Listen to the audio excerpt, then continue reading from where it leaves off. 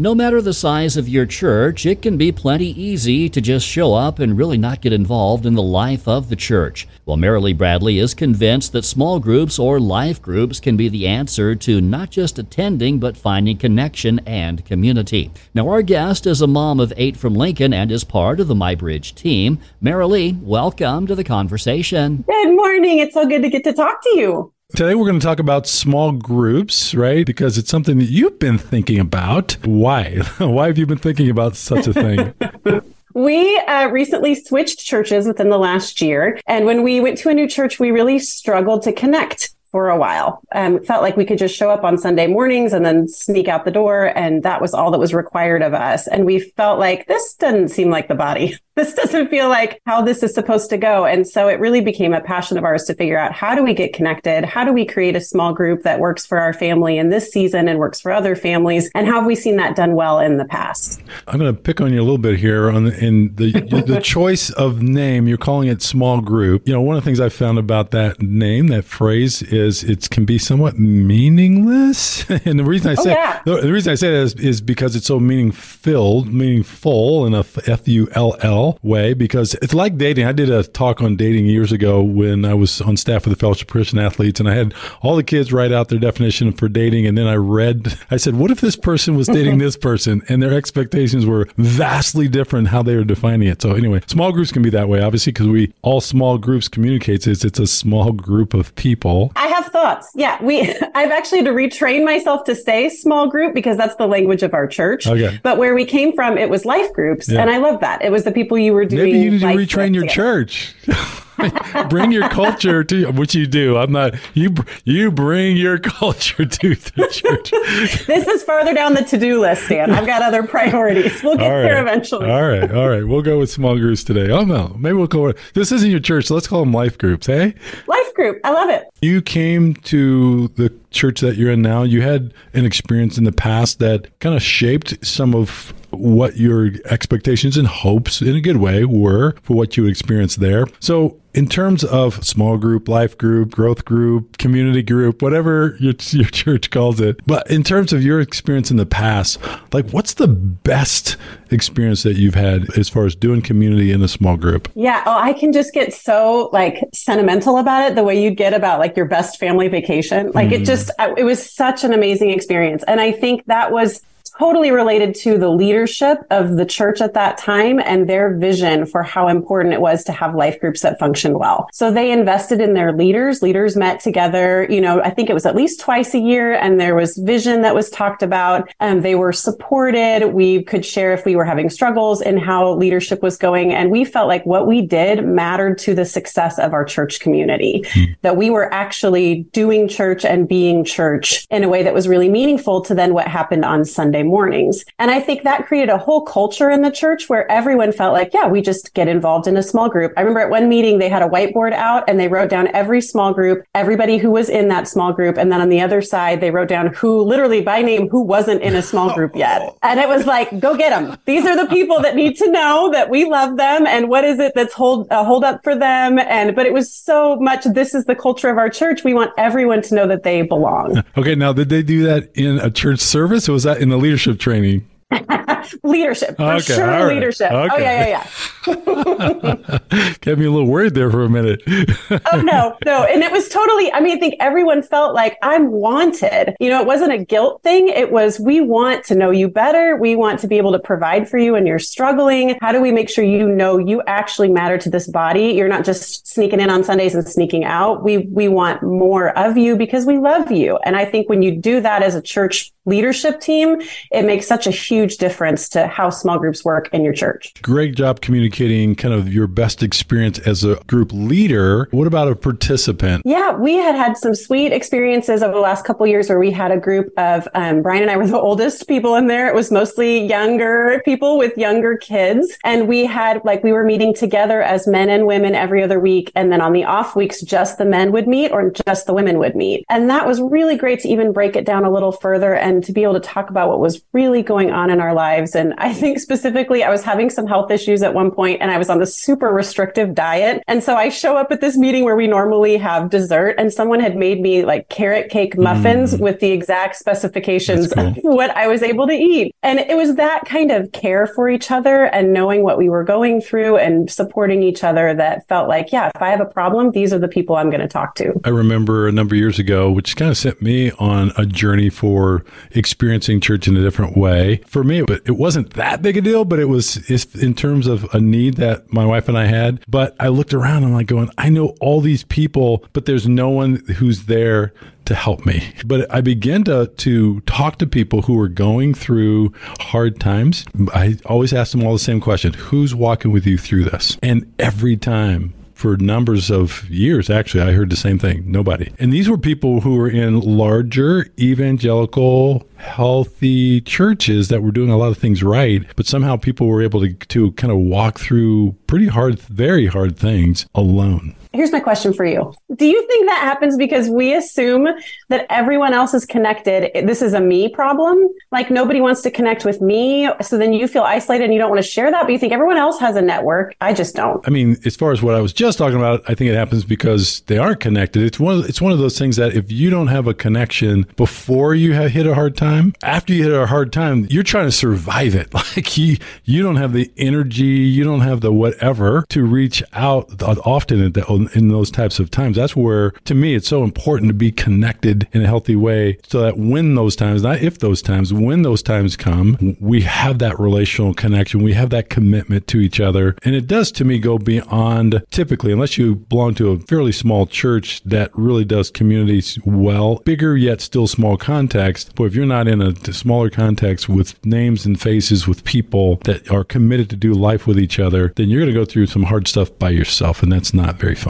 So, Maralee, I want to ask you, like, what do you think it is that makes it so that so many people continue to be involved at attending a church service, but not really getting connected in a life-giving kind of a way, as far as smaller group, community group, life group? I think it's two things. I think one of them is it's a priority decision. So we are all very busy people in this day and age. And if I let the YMCA youth sports program dictate my life, we would be busy every single night of every week. But we have said the most important thing we do is follow Jesus. So everything's going to have to get in line after that. We are going to figure out how to make time for these things that keep us connected to the body, that keep us connected to the scriptures. So that's got to be a priority for us. And I know for some people, they just aren't used to thinking about it that way, or they look at their calendar and say, it's already so full, we can't possibly add one more thing. We all have to choose what our priorities are. And I think the other thing for me is fear. Either people have had a bad experience with a small group situation, or they think, I don't really want people to know my business. I think that kind of keeps people from wanting to get to know people on a deeper level. What if someone has stepped out, took a risk, entrusted themselves to a group of people and got burned? Like they did have a bad experience and they did get burned in that group. What would you say to them? That's part of being people.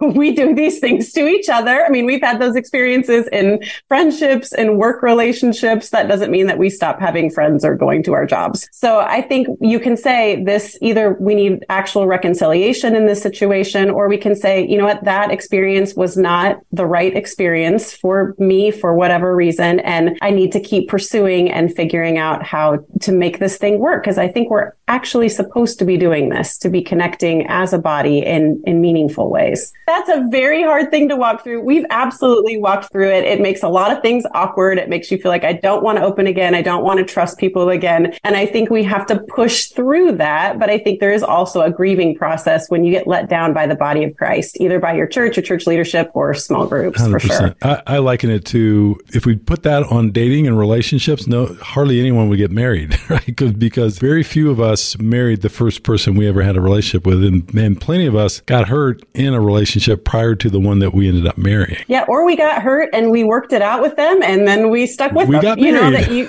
right. You can figure out how to work through those conflicts too. Sometimes that's how you grow the most. All right. So I'm going to ask you a really hard question that you probably won't have an answer, but it'd be fun to kind of bang it around a little bit. I was a pastor for a while. I know lots of pastors. I know lots of churches and kind of what's going on with them. I don't know that I could name a church or a pastor that feels like they've unlocked small groups, that they go like, man, we just have so unlocked this. What do you think that is? If church is a box check to you, Sunday mornings are a great way to check that box, and you don't need to do anything else. So I think there's that kind of pushback, but I also feel like I haven't seen a lot of places, and you're talking about churches that have pushed in fairly hard. And I feel like when I've seen a church push in fairly hard, it was successful because they were talking about it from the front. They were empowering their leaders to ask people, do you want to be part of this? When you have that intentionality, I think it helps. So I'm curious what you're seeing. What I'm seeing is in larger churches, like how does this multiply and keep expanding and extending? Because ultimately we're not talking about just systematically getting people in smaller groups of people.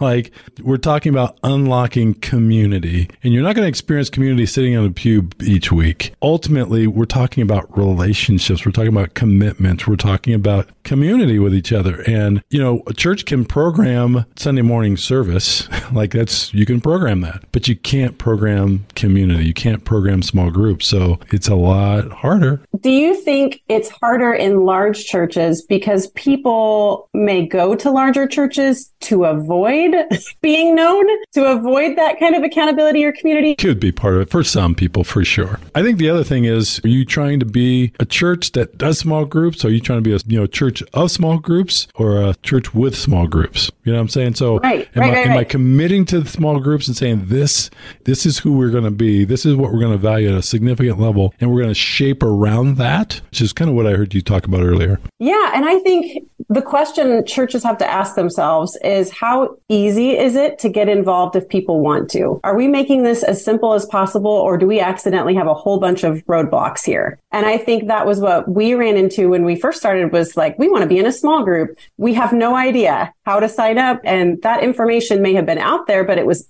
difficult to access. So I think when you've been in the same church community for a long time, sometimes you feel like, oh yeah, everybody knows that. But then you have people come in who really want community or are looking for community, and they cannot figure out how to get there. So evaluating, have we made this easy? Do people know how to access this? Or are we assuming everybody already knows that we care about this? So what do you do if someone's listening today and they're going, man, yeah, I'd love to be in a small group of people that I'm doing life with, and we're there for each other, and I'd love for me to experience that. I'd love for our kids to experience that. My church doesn't offer that.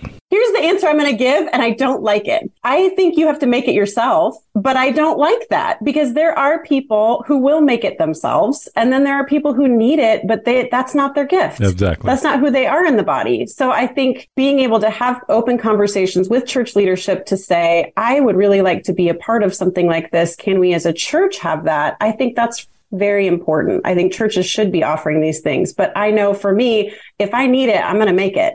And I'm going to figure out who needs to be in here with me, and I'm going to talk them into it. It's going to happen. But I recognize that that's not how everybody functions. And sometimes people need a me. And that's what I figured out is like, I can look around and see who's not involved and try to rope them in. But you need that on a broad scale from your church. Yeah. So if you're one of those people, we need you to step up and step into that space, right? Because there's other people who aren't wired that way. I'm like you. I mean, when I got connected in my soul with my sense of need and my family's need to be connected with a group of people with names and faces that we're doing life in, that we could commit to each other and be there for each other, I just made it happen. But I'm wired that way. I'm wired that way. There are most people that have been in community groups with me, life groups with me, would not be wired that way, right? So I like what you're saying there as far as if that's a value that you hold, that's a desire that you have, a need that you've identified, to approach with humility and prayerfulness and a willingness to do whatever you can to help, approach your church leadership and say, man, is this something that we could see happen in our church? Yeah. I mean, I feel like if you see a problem, then you've got to be part of the solution. That's just how that works. However, if it's bringing information or research or vision, if you're noticing something, then it's on you to point that out and then offer to help get it figured out. But I think sometimes it's easy for churches to say, well, if you want that, go get it, go for it. And that's just not how everybody's going to be wired. Maralee, the goal of this is not to get a small group of people together. So as you think about small group, life group, community group, what your envision, your heart for a small group would be? 10 years ago, I would have said, this is about studying the scriptures together. This is about praying together. This is about getting really deep, a class in some ways with people that we love have and getting to know their life story. And I think that's incredibly valuable and a really great way to do life groups. My current life group situation is we are doing it with people who our kids all go to school together and go to church together because we need support in parenting. And we really wanted our kids to know that there were other people who were praying for them and love them. A lot of what we do is pretty strictly fellowship oriented, but it is a lot less academic at this point in our journey than it was at others. And I am trying to feel okay with that. I think it's meeting the need where we're at. But I also have this like, man, we should be doing more. But I recognize that there may be different seasons and that different life groups can meet different needs. What do you think? Because I think it's important to figure out what your goal is for that group and call it that. What you were describing at the beginning of this is, I would call it Bible study group versus a life group. What are you trying to do in that group? You're trying to do life with one another. What I'm passionate about is more that life group, community group kind of thing. To me, the most accurate, fullest expression of what church is the one another commands. Love one another, serve one another. All those one another commands do not happen by sitting in a big Bible study called Sunday morning church services, which nothing negative against that. They're awesome. They're powerful. We need them also. But that's not the expression of one anothering each other. So to really experience the whole dynamic of what Jesus intended for the church to experience as far as connection and relationship and support and growth, stimulating each other to love and good deeds, all that stuff only happens with a smaller group of people with names and faces that you know, that you commit to, and you do life with one another. I think there is a matter of communicating expectations ahead of time of, is this going to be a Bible study? How often are people comfortable meeting? And that was what I ran into when we started this process. Was I was ready for a very regular commitment. Like, we're doing every week. Of course we're doing every week. That's what you should do, is every week. And these people were like, what are you talking about? No, thank you. We can't possibly do this. And, we had to back it down to, okay, this is what is reasonable for everybody. And if we can do more at some other point, that's great. But I'm seeing how these relationships are developing really beautifully and organically. And we are more committed to each other and seeing each other more times than just that. But was that expectation level of, if I think it should be this, but this is what the group needs, we've got to figure out how to make sure we're all on the same page. So, Maralee, it's been a great conversation this morning. Always is. Knew it would be. We could go on and on about this area because we're both passionate about it. Just to kind of end our time, I would love for you to just give a word of encouragement to people who currently are not connected in a life group, community group, small group kind of a experience. I don't know what your specific gifts are, but there is a body that's missing that. If you are the left hand, that body needs its left hand. And this is how you become connected, is to be in those smaller groups and be able to use your gifts and support other people. And I think in the moments we think we don't need a small group because life is going fine for us and we're really busy, those are the times to start making those connections, because there will come a time when things are hard, or there will be people who are in a hard time and they need exactly who you are, the kind of support you can offer and the wisdom that you bring, that they're going to need you in their homes, around their tables, sharing brownies together. This is the time to start that connection. So we have been incredibly blessed by being involved in healthy small groups, and it has made all the difference in feeling like the church is a place that we want to be, and the church is a place that needs us. That's good. Yeah, I appreciate that you went to giving versus getting. If we all go to get, no one gets. If we all go to give, everyone gets. Yeah, and I think we've had such great experiences of both, that when we have been in hard times, we have been served and loved well. And it's been incredibly meaningful to us to be able to invest in the lives of people who are struggling, or to invest in their lives when they're not struggling, and then be able to be there when they are, because they know us and trust us, and that's earned. So yeah, I think it's a worthy investment. Well, Maralee, we always enjoy our times together here on My Bridge Radio. Really appreciate the perspective that you bring, and thanks so much for spending the morning with us today. Yeah, thank you. It's always good to talk to you.